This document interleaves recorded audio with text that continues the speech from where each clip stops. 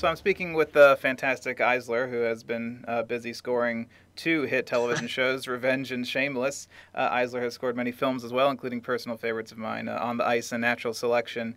Thanks so much for talking with me today. Great to chat again. Good to talk to you again, mate. How are you? Good, good. So you had a rather big night at the BMI Awards last week. Yeah. How was that experience, celebrating, successful music with your fellow composers and, of course, being honored yourself? Well, it's great. I mean, it's always pretty amazing to be in a room full of people that you admire like that, and you're, never hurts when you're in a room with John Williams. Doesn't matter what you're doing, really, whether it's, getting an award or stalking him. Right. Either are good. And yeah, it was just loads of fun, and it was. I was rather shocked to be the first award up as well, so I had no time to get nervous about it. I was just, off my table. I had to stop eating my chicken in the process. You couldn't get enough, not enough drinks before you got up there. Yeah, exactly.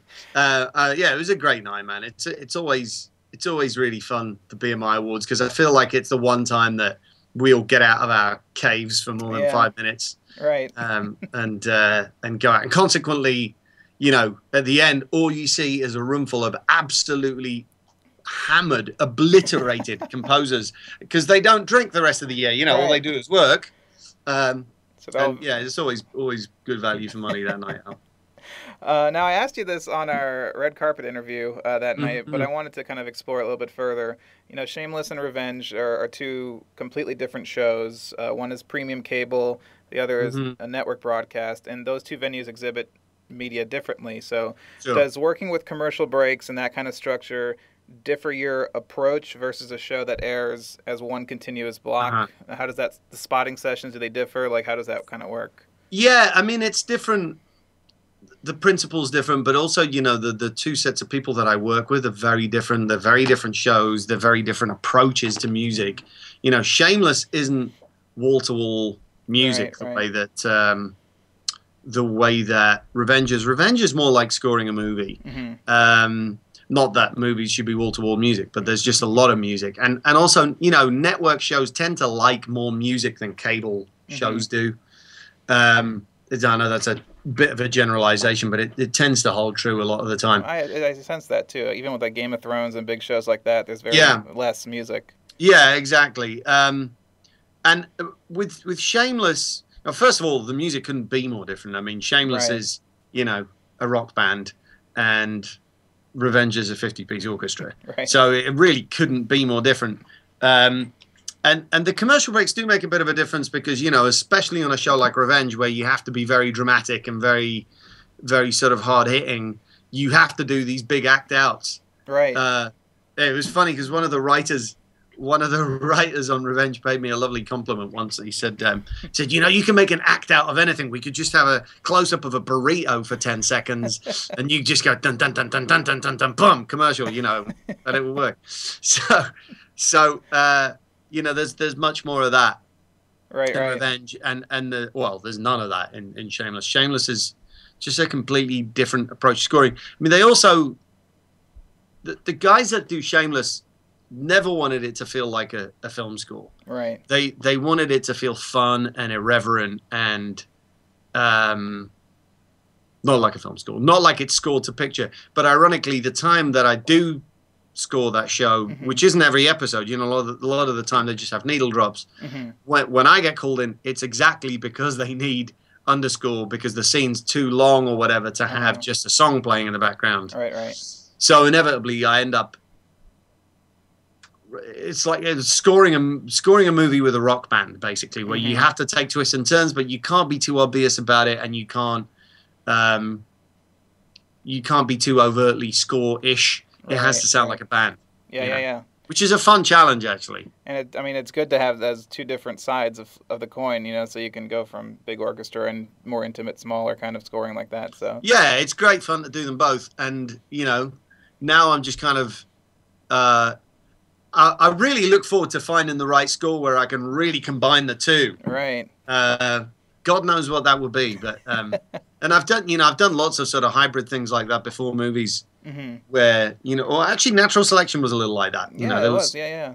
There was a bit of both going on there. There was just quartet, but That was a cool movie to score. But I mean, I love the melodies in that score. I still remember it. I still listen to it. You know, Oh, thank you. it's great. Yeah, it was a really great movie too. Yeah, yeah.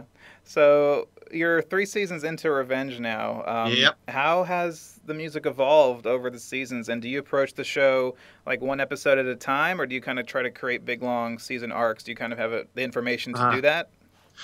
Well, you know, my idea when I started doing the show was always to score it as though it was one giant 22-hour movie, you know, Right. for a season. But that becomes a little impractical for a few reasons. One, you know, you don't see the whole movie in 22 hours. You see, you know, or at least I see an hour at a time, and I get very little time to score each episode. So Right. it's kind of thrown at me, and then you just have to go. But in the practical sense, you know, you can sort of, as soon as you figure out a theme for somebody, you know, I do read ahead a little bit in the scripts to see what each character is going to be doing. If they become a major character and sort of warrant having some sort of a thematic thing happening in the series, then it's worth developing something. And you know, I know they're not going to get killed off the following week or something. Right. Sometimes that can be fun to throw a red herring out, you know. Yeah. And I think the only reason the score ever expands and contracts is because the story does the same. So, you know, the story this season got pretty big and then started getting narrowed down very quickly towards the end. And I have a feeling next season it's going to be very streamlined. So, you know, I just follow what the story does. And if the story gets bigger, so does the score, because it sort of has to follow what's going on. Mm-hmm. And you score with you know, you mentioned a big orchestra every week. Yeah. And I know television scheduling is incredibly hectic, especially on a network show that's, you know, 22 episodes long every season. How long do you have to put everything together from start to finish for each episode? On a good week, I have, you know, if I'm lucky, and this is rare, I would get, you know, maybe 8 days, 9 days, but that's Wow. rare. Most of the time, I get more like 5 days, maybe a week.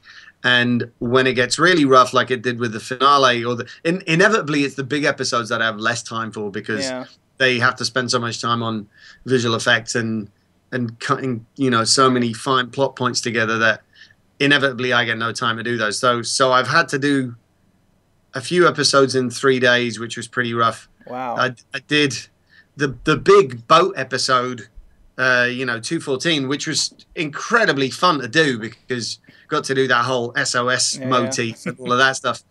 But that I had to do in 3 days. And then the finale, in fact, the finale and the episode, you know, the 2 hour finale and the episode before that, so the last 3 episodes all scored in the same week.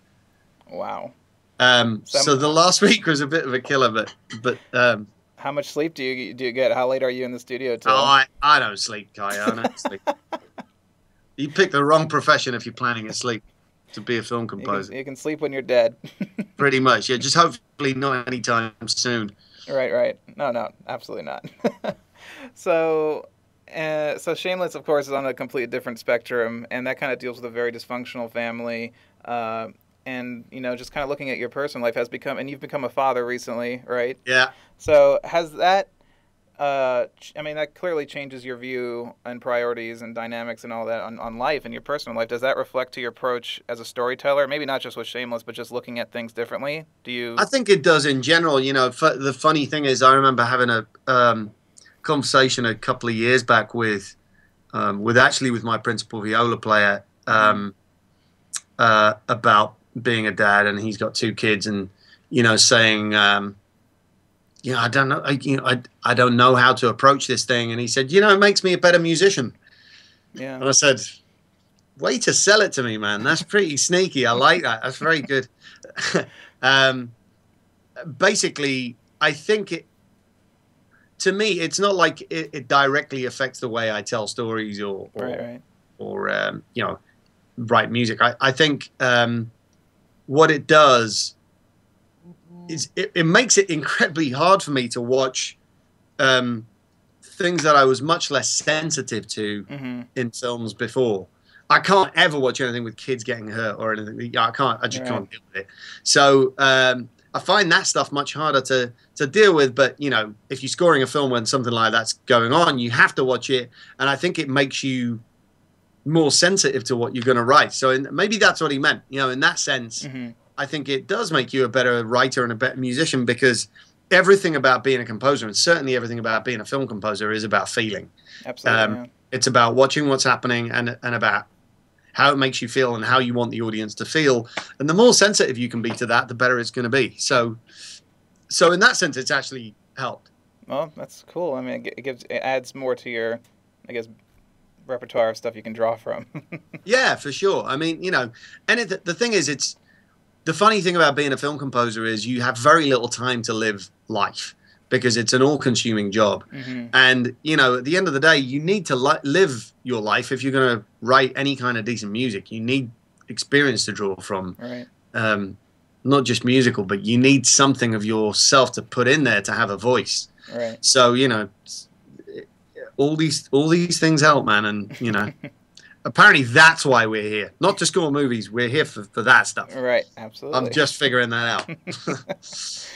So looking at television dynamics, they're a bit different than on a film, at least with the, you know, behind the scenes and the roles and everything. You're working with many directors and writers and producers. Yeah. So who do you collaborate the most with on a TV show? Who is helping you execute that creative vision? Is it the showrunner? Is that really who you go to?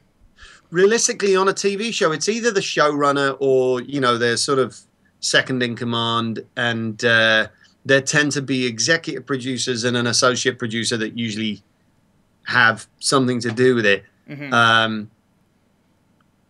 Yeah, I mean, on a TV show, you deal very little with directors unless you're doing something with, for instance, a pilot with a big movie director. Revenge was a really good example of that, working with Philip Noyce. Right. I actually just did a pilot on CBS as well that got picked up, called Reckless, which Catherine Hardwicke directed.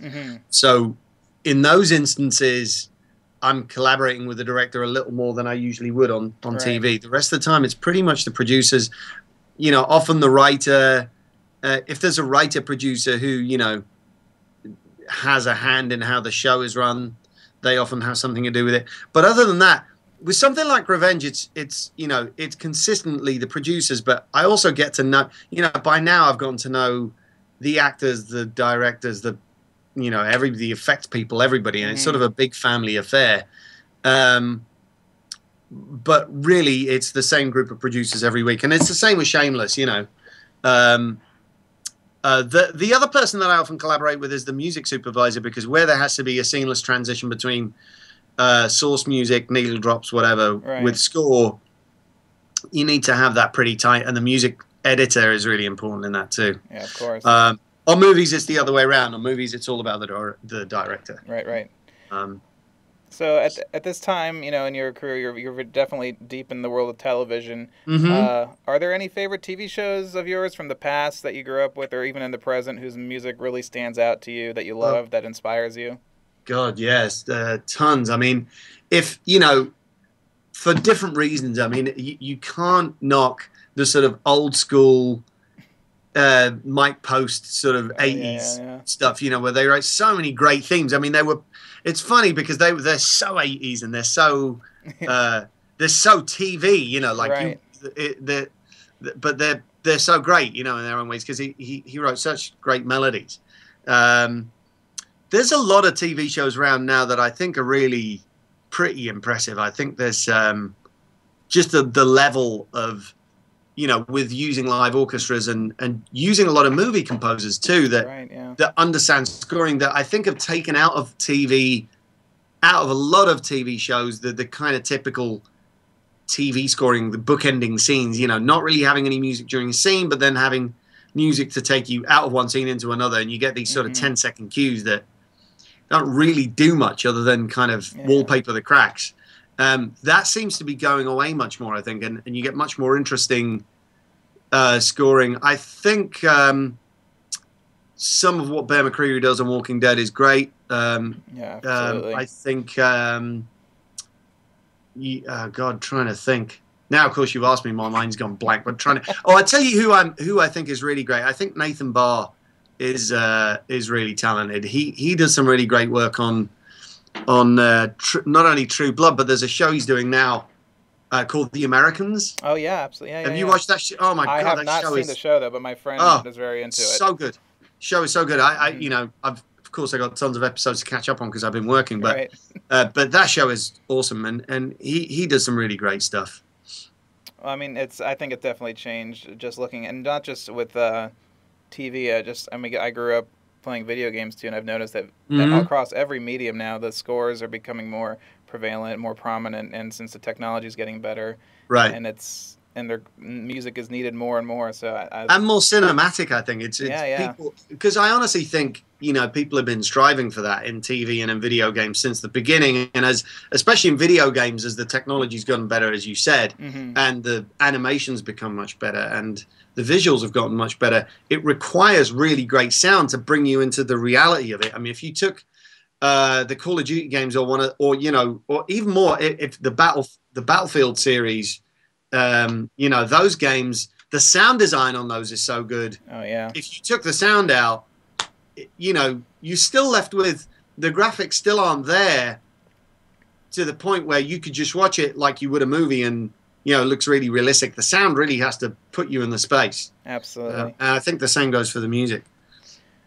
Well, I'm out of questions for you now, but There you thanks. go. I've never seen you at a loss for words before.